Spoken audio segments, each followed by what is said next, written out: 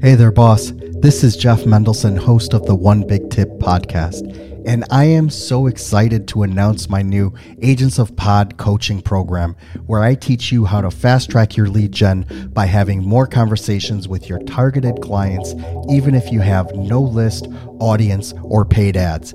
Head on over to agentsofpod.com/hero and let me show you how to be the superhero in your own business. I am also actively seeking guests for this podcast.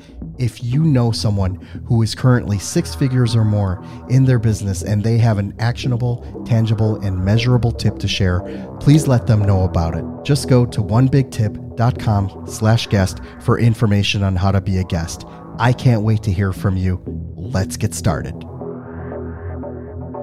Hello, everyone. Thank you so much for joining me today. My name is Jeff Mendelson, and this is the One Big Tip podcast. With me today is Derrick McMannus, who recognized that the human psyche is our greatest asset. A former sniper trained by the military elite SAS, Derrick knows all too well the perils of combat and has the wounds to prove it. What makes him unique is that he tapped into something that we all have available to us and used it not only to survive, but also to thrive. So today, Derrick coaches people worldwide to do the same, teaching them the importance of proactively accepting the responsibility and consequences of their choices and actions so that they too can be resilient and sustain optimal performance. It's going to be a great conversation today. Derrick, thank you so much and welcome to the show. Thank you, Jeff. Really looking forward to it. I've listened to a lot of your stuff, so I love the way you do your interviews. Thank you so much. So I want to first take a few minutes and, I want the audience to understand who it is that they're talking to, right? You were in the special forces, seen some combat. And you've also, not only seen the action, but you've seen the consequences of the action that, you had to go through. Can you please tell us a little bit about your background and how you got to where you are today? Yes, sensational. Thank you. So my background is actually policing. It's not a military background, it's policing, but it was a policing special operation. So it was high-risk arrests, hostage siege situations, and in South Australia, we're also responsible for counter-terrorism.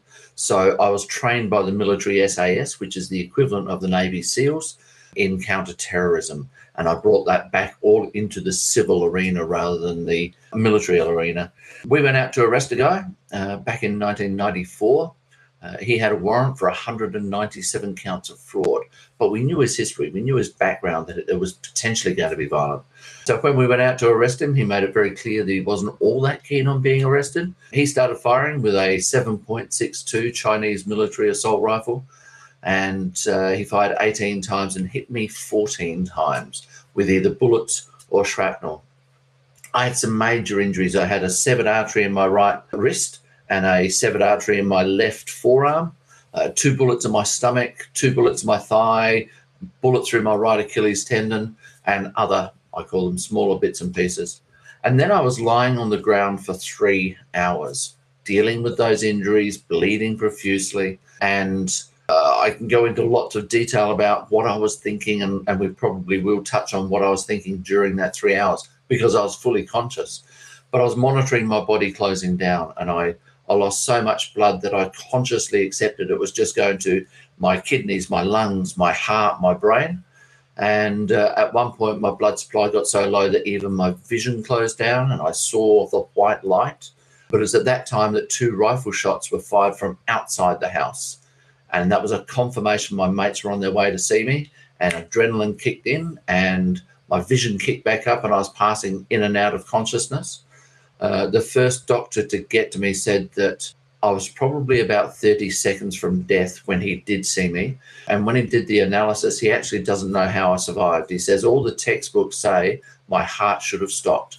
And he then said that the only reason my heart didn't stop is because I probably hadn't read the textbooks that told me it should do. So, quite interesting. But it was from there that I went to hospital. I spent a month in hospital and 2.5 years in physical rehabilitation, and eventually went back to fully operational in the police STAR group, as we call it, Special Task and Rescue. So I went back fully operational, no restrictions whatsoever, absolutely full duties, but it took me 2.5 years. The really surprising thing for most people is that as much as it took me 2.5 years physically, I went and had a conversation with a psychiatrist just 3 months after the shooting. And when I had this conversation, he picked my brain about what was happening inside my head. I actually picked his brain about what can I anticipate in the future? What are the things that I should expect? I know that people have nightmares, flashbacks, triggers of sounds, of smells, or what can I anticipate might happen to me? And if it does happen, how can I deal with it?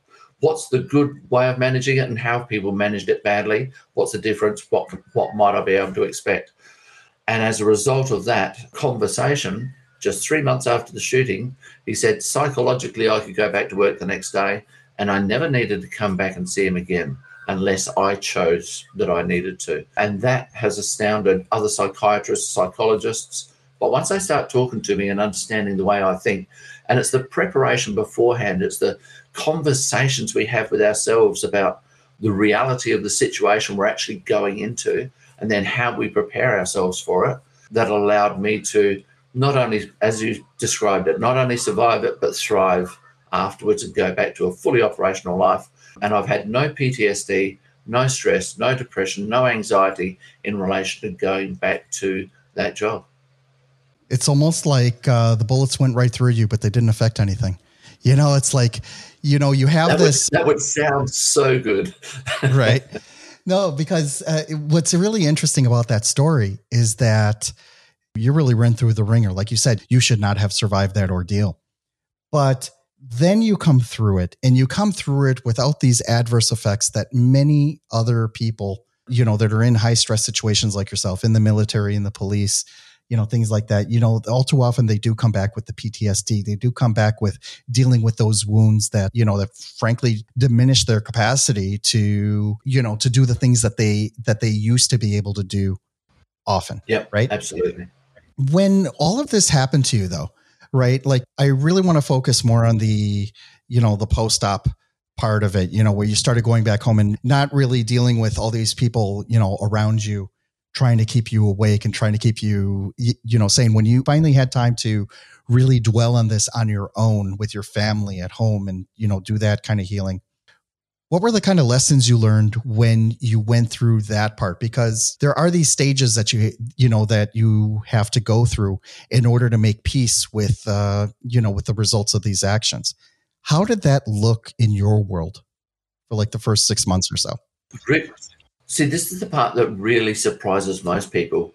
It didn't faze me at all that I was struggling. Well, actually, I should redress that.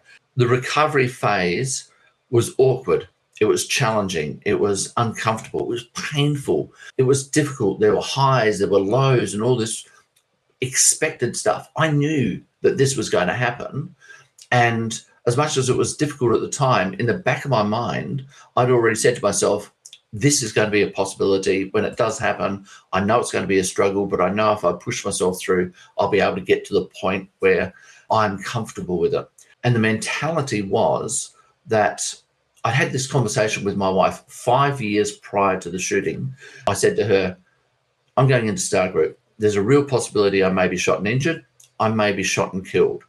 And the conversation I had at that time was not about me per se. It was about her. If I get shot and I die, what's your life going to look like? Because I wanted her to look at the reality of what would the future look like for her if I did die. And that was a confronting conversation for her. And I know it shocked her a bit. And I'm not sure she took it with the same reality that I did, but I needed to make sure I had that conversation. But the conversation I had after that was, if I do get shot and I don't die, I need you to know right now, 5 years prior to the time that I did get shot, I need you to know right now that anything better than death is a bonus for me. And if I have to spend the rest of my life in a wheelchair, the one thing that I want is to be able to interact with my children as in the best way that I can. And I don't care if it's from a wheelchair or if it's from hobbling. I just want to be able to interact with them and be there for them. And that was the one driver that I took right throughout that whole time. And as I got a little bit better and I was able to not be in and doctors told me that with the injuries I had, I probably would never walk properly again. And as I took each step and I got a little bit better at walking and a little bit better at moving and able to start lifting weights, I started lifting those goals and saying, okay, so I'm not going to be in a wheelchair. I'm not going to be completely hobbling. I will be able to. And it just gently progressed up, and it was incremental steps. There was always a dream that I would get back to Star Group because, again, 5 years prior to the shooting, I said I may spend the rest of my life in a wheelchair, but I also said to her, I want you to know that if I can, I want to go back to Star Group. I want to keep on doing the stuff that I love, so long as we assess the risks and the impact on the family, and there's lots of deeper conversation in that. But that was my dream. If I could get back there, then that's where I would want to go. But the one thing that I wanted was just to be able to interact with my children in any way, shape, or form. Thank you so much for sharing that, because it's an impactful segue into the next part of this conversation, right? Which is having open conversations that, you know, that impact the decisions that we make. Absolutely. And whether they're just business decisions or, you know, career changing decisions or life changing decisions like you talked about, it goes into, you know, how durable, you know, the person is, right? You know, whether they really accept themselves as, you know, like whether they can really pick themselves back up, right? I think a much lesser example, you know, like from my life is that I've been fired from so many jobs I lost count, right? And it's either because I got laid off, somebody didn't like me, somebody didn't like my personality, whatever it was, right? But, you know, like, you know, being fired from a job and losing your income, you know, like that's also, you know, a semi-traumatic event. And then, you know, you got to deal with it. It's like, okay, not only how am I going to pay for the mortgage, how am I going to buy my kids diapers, and how am I going to support my Starbucks habit? Right. So you have, absolutely. You have all these things going through your head, and you're like, okay, well, how am I going to do it? So let's talk a little bit about those open conversations, because, you know, this is something very important that you should be having with your spouse. Absolutely. If your children are mature enough, of course, with them as well, but also your business partner and your employees and, you know, the people that do know, support, and love you, right? That, you know, really want to see you succeed. How does that look then in your world? Like how can you tell people, like, you really need to have these conversations and not just focus on the morbidity of it all, but also, you know, like, this is how things are going to look moving forward if things should radically change? Yeah, absolutely. So the open, honest, confronting conversations don't have to be morbid. There's a little bit of it there's a lot of it that needs to be very practical, but they don't have to be overly morbid. So when I had this conversation with my wife about what her life would look like going forward, we discussed whether she stays single and looks after the children and just dedicates herself to them, whether she goes off and gets married to bring in someone else to help with that job. And it wasn't about me giving her permission to be able to do these things or not do these things or try to control her in any way. I just wanted to have clarity in her mind that whatever she wanted was okay with me. Whatever she felt was the right thing is okay with me. Because the worst thing that can happen is that I die, and then she goes through life thinking, oh my gosh, Derrick probably would have wanted me to. Derrick may have wanted me to. So we had that open, honest, confronting conversation about that. And I say they don't have to be morbid because I threw her three options as to how she might be able to deal with it. The first one was she stays single and, you know, she looks after the children, dedicates herself to them. The other option is that she goes and gets married and brings someone else in. And I said, the third option that you have is that you can build a little shrine in the corner for me and worship each day. Apparently that wasn't a popular option, but it broke the tension of the conversation. So as much as they're confronting conversations, they don't have to be aggressive. They don't have to be overwhelming. They don't have to be morbid. They can be somewhat lighthearted. They just have to address the reality of the possibility in the future. And the reality is both positive and negative possibilities. And that's a really important one. A lot of people say, oh, I've got to prepare for the negative, because if it goes well, I don't have to worry about it. But we all know lots of businesses that have gone so well that they go out of business because they can't manage the growth. So in a business context, owners of businesses, managers, leaders of teams, they need to have open, honest, confronting conversations with their team, because that builds up trust. If the team knows that what you're telling me is spot on and I don't have to have any doubt, then they have trust and they can both move forward together. And in those open, honest, confronting conversations, and we go through a model of developing this conversation and how it looks in this model of durability that I've got, there's a point where we take a look at our assets. What are the resources that we have? What are the financial resources? What are the intellectual resources? What training have we got? What key people have we got in our lives that we can draw upon? And, the other part of it is, what gaps do we have in those resources to be able to achieve the objective that we're trying to achieve? And going through this discussion about what it is and what we don't have, I say there are two levels of comfort that come out of it. The first level of comfort is we take away the doubt, the uncertainty as to whether we can or we can't. And when we know that we've got the financial resource, even if the worst thing happens, we've got the financial resources, we've got the people in place, we've had the training, we've had the exposure, we know how it's going to affect us. And if the worst thing happens, we can actually deal with it. And then we take out the uncertainty, the caution, the timidity, and we go, okay, let's go forward bold, really confident, really courageously, make decisions that other people go, wow, how can you do that? Because we know we've got the resources.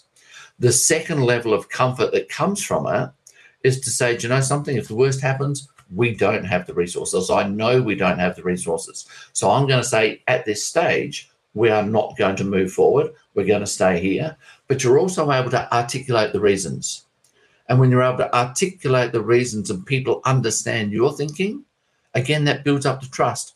Okay, this person, male or female, has actually thought it through and they're able to articulate those reasons. It's not just, I don't know whether it's going to work, so I'm not going to take, I don't feel right about it. No, you're able to articulate those reasons. And that gives you clarity and certainty for whichever way you choose to go. And when we take the uncertainty out of, the military call it the VUCA situations. And VUCA stands for, we take out the volatility, we take out the uncertainty, we take out the complexity, we take out the ambiguity. When we take those things out and we have clarity and certainty for the future, we can go, let's go forward confidently, boldly. So it's a really important conversation to be able to have. But we need to have it with ourselves first, right? And when we can honestly have conversations with ourselves, then we are more comfortable having those conversations with someone else. In fact, Nelson Mandela says that we can't prepare for the future while secretly pretending it's not going to happen. And this is, when people have those conversations in committees and there's an elephant in the corner of the room that everybody goes, somebody's going to mention it. No, they're not. Oh, my gosh. Okay, so you leave the committee meeting saying we've got these plans, but it doesn't address the elephant. So we take out that uncertainty. We get rid of the elephant. We invite the elephant into the conversation, for, if you want to put it that way. Thank you so much for sharing that. One of the things that came to mind is it's one thing to have that higher level conversation of your feelings and, like how you want, your wishes to be respected and, how you want your family and your business to propel forward. But then there's the practical, right? Then there's the practical of how do you actually put that in, put that into place. So like what, something tangible in this case would be, for example, life insurance. Right? You want to make sure that you have a substantial life insurance policy for your spouse so that, she can go and continue and doesn't have to worry about the house and, just has 15 things that she doesn't have to worry about, now that you're, now that you're gone. How do you help coach people through the practical stuff of actually putting together an implementation plan into place as they're going, as they're making these plans, for the next steps as they come? Yeah, absolutely. So I've actually got a model here, and I'll bring that close to camera so that people can actually see it and they can freeze frame and pause, as much as they can. When we go through this model, one of the most important conversations that we have going through that model is taking responsibility. And I know we discussed this before, and you want me to address this. So taking responsibility for 4 stages. Taking responsibility for our choice, taking responsibility for our action, taking responsibility for the consequences, both good and bad, positive and negative, however you want to term it, but then taking responsibility for the future afterwards. So in that fairly quick demonstration of the conversation with my wife, I was taking responsibility for my choice. We had a discussion. I'm going into Star Group. as a result of going into Star Group, these things may happen. So even before I'd taken the action and gone into Star Group, we'd had the conversation about the choice, the action I was going to take, and the possible consequences. I may be shot and injured. I may be shot and killed. We certainly had a conversation about me going into Star Group. I'm going to be able to jump out of helicopters. I'm going to have boats. I'm going to have planes. I'm going to have going out camping and abseiling and all those things. It was going to be, I've got all the boys' toys in the world. So we talked about both the positive and the negative and what that might mean. But I also talked about the future afterwards. I may spend the rest of my life in a wheelchair. And if that happens, anything better than death is going to be a bonus to me. And these are the conversations that we need to have with our partner. In fact, I was running a workshop for an air conditioning company. And I had that conversation about taking responsibility for choices. Right. When we take responsibility for these 4 things, we've got to do it at the time we make the choice, before we take that first action. And when I had this conversation with this air conditioning company, there were 2 owners, husband and wife, and the wife came to me afterwards and said, Derrick, that really resonated with me. And it made me appreciate my husband even more, because when Frank was deciding to take this company and make it bigger, he came and had a conversation with me. And the conversation went very similar to what my conversation was. Frank came to Kathy and he said, Kathy, I'm going to make this decision and I want to take this action and make the company big. If it gets big, these are all the bonuses we're going to have and it's going to look great. But if it doesn't go well, I know that we will be living in a small tin shed at the back of a bare paddock and we will have to start rebuilding again. And Kathy told me that what she said to Frank at that time was, Frank, so long as I have you by my side, we will be happy and we will do what we need to do. Now, that gave Frank the confidence that he's got complete backing. He's not going to get denigrated or in trouble or his head chopped off or whatever it is by his wife. You've made a mistake. You've ruined my life. She knows what the risks are, and she was willing to go forward with him, trusting that he will do the best he can. There is no guarantee of success in anything, but we need to do the best we can. But he's taken responsibility for that choice, action, consequence, and the future afterwards, even before we make that final choice. And making that decision, do we go forward or don't we? That's just essential. And it works for husband and wife. It works in business dealing with our partners. It works on an elite sporting team.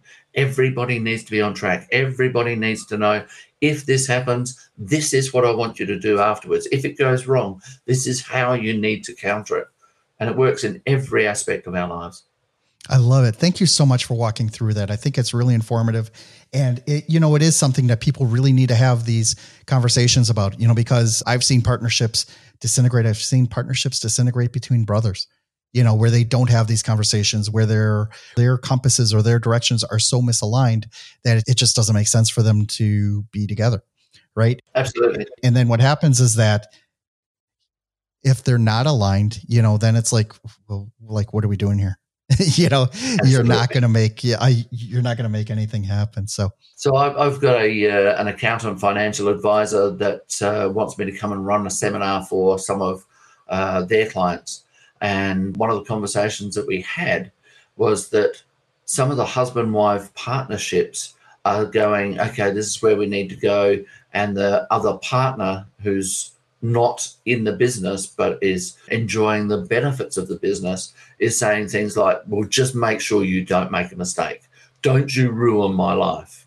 And that is just so negative. They need to both be on board. Either we're going to take this risk, and everything is a risk. There are no guarantees of success, but we need to take this risk, or if you're uncomfortable, we need to agree as to where our risk tolerance sits. Because if you want growth and the benefits of growth, there's a risk that comes with it. It may not go well. And if both people aren't on board, then there's that tentivity, being tenuous, being nervous, being apprehensive about, oh, do I do this? Don't I do this? It's better to be absolutely solid. We are going to do this, and we're only going to take this much risk rather than this much risk. And they're both on board for it, and they both support it. So it is important to have both people on the same page. I love it. Thank you so much for sharing that. That's really great advice. Derrick, I'd like to close out this conversation with you telling everyone, like how they can learn more about you. How can they reach out to you directly? How can they learn more about your mission? Okay, so certainly you can go to my webpage, which is derrickmcmanus.com. And beautiful, it's right up there on screen. I really appreciate that. And I'm traveling the world these days, and I've got a window where I'm coming into the US probably within the next 3 months, and really looking forward to connecting with people in the US. But reach out to me. I'm writing a white paper on the philosophy of human durability, and human durability is the ability to go beyond resilience to that point where we have sustainable, optimal performance. And in that arena, there is absolutely no stress, and we probably have another conversation about how can you be in a no stress situation, but it really is a comfortable place. So they can reach out, they can send me an email, they can get on the phone to me. I'm very happy to have conversations about what's possible for you as an individual, as a team leader, or as an organization, and what we can do together. And we can have that conversation without any expectation of commitment at all. I love discussing this, just love discussing this stuff. So reach out and have a conversation with me. Amazing. Derrick, thank you for joining me today. This has been a lot of fun, and I really appreciate you taking the time. I appreciate your service, and I appreciate the message and the mission that you're bringing to the world. Thank you for joining me today. Jeff, it's been sensational. I love the way you do your interviews. So been great being here. Thank you. Thank you so much for listening to the One Big Tip podcast. If you're a 6 to 8 figure entrepreneur, business coach, or speaker who would like to be on this show, we need to talk. The audience for this podcast is hungry for experts and professionals who want to share their knowledge with this world. So if you're ready to share your actionable and measurable One Big Tip, please go to onebigtip.com/guest and let's get your story out there. I am also crazy excited to announce my new Agents of Pod coaching program. With this program, I show busy entrepreneurs the strategies that I use to have warm conversations with my dream clients, keep my calendar booked solid, and consistently have potential clients at the ready, all anxiously waiting to speak with me every single week. Head on over to agentsofpod.com/hero and let me show you how to be the superhero in your business today. Lastly, I have a huge ask for you. Could you please share this with your audience on social media? The stories and connections that I make on this podcast have helped thousands of people, sometimes in the most profound ways. And you never know if your small action today will be the one that kickstarts your friend, a family member, or even yourself into taking massive action and starting the next multi-million-dollar business. It'll be your way of just paying it forward. My name is Jeff Mendelson. You can find me on all the major social channels like LinkedIn, Instagram, and Facebook. Thank you so much for listening.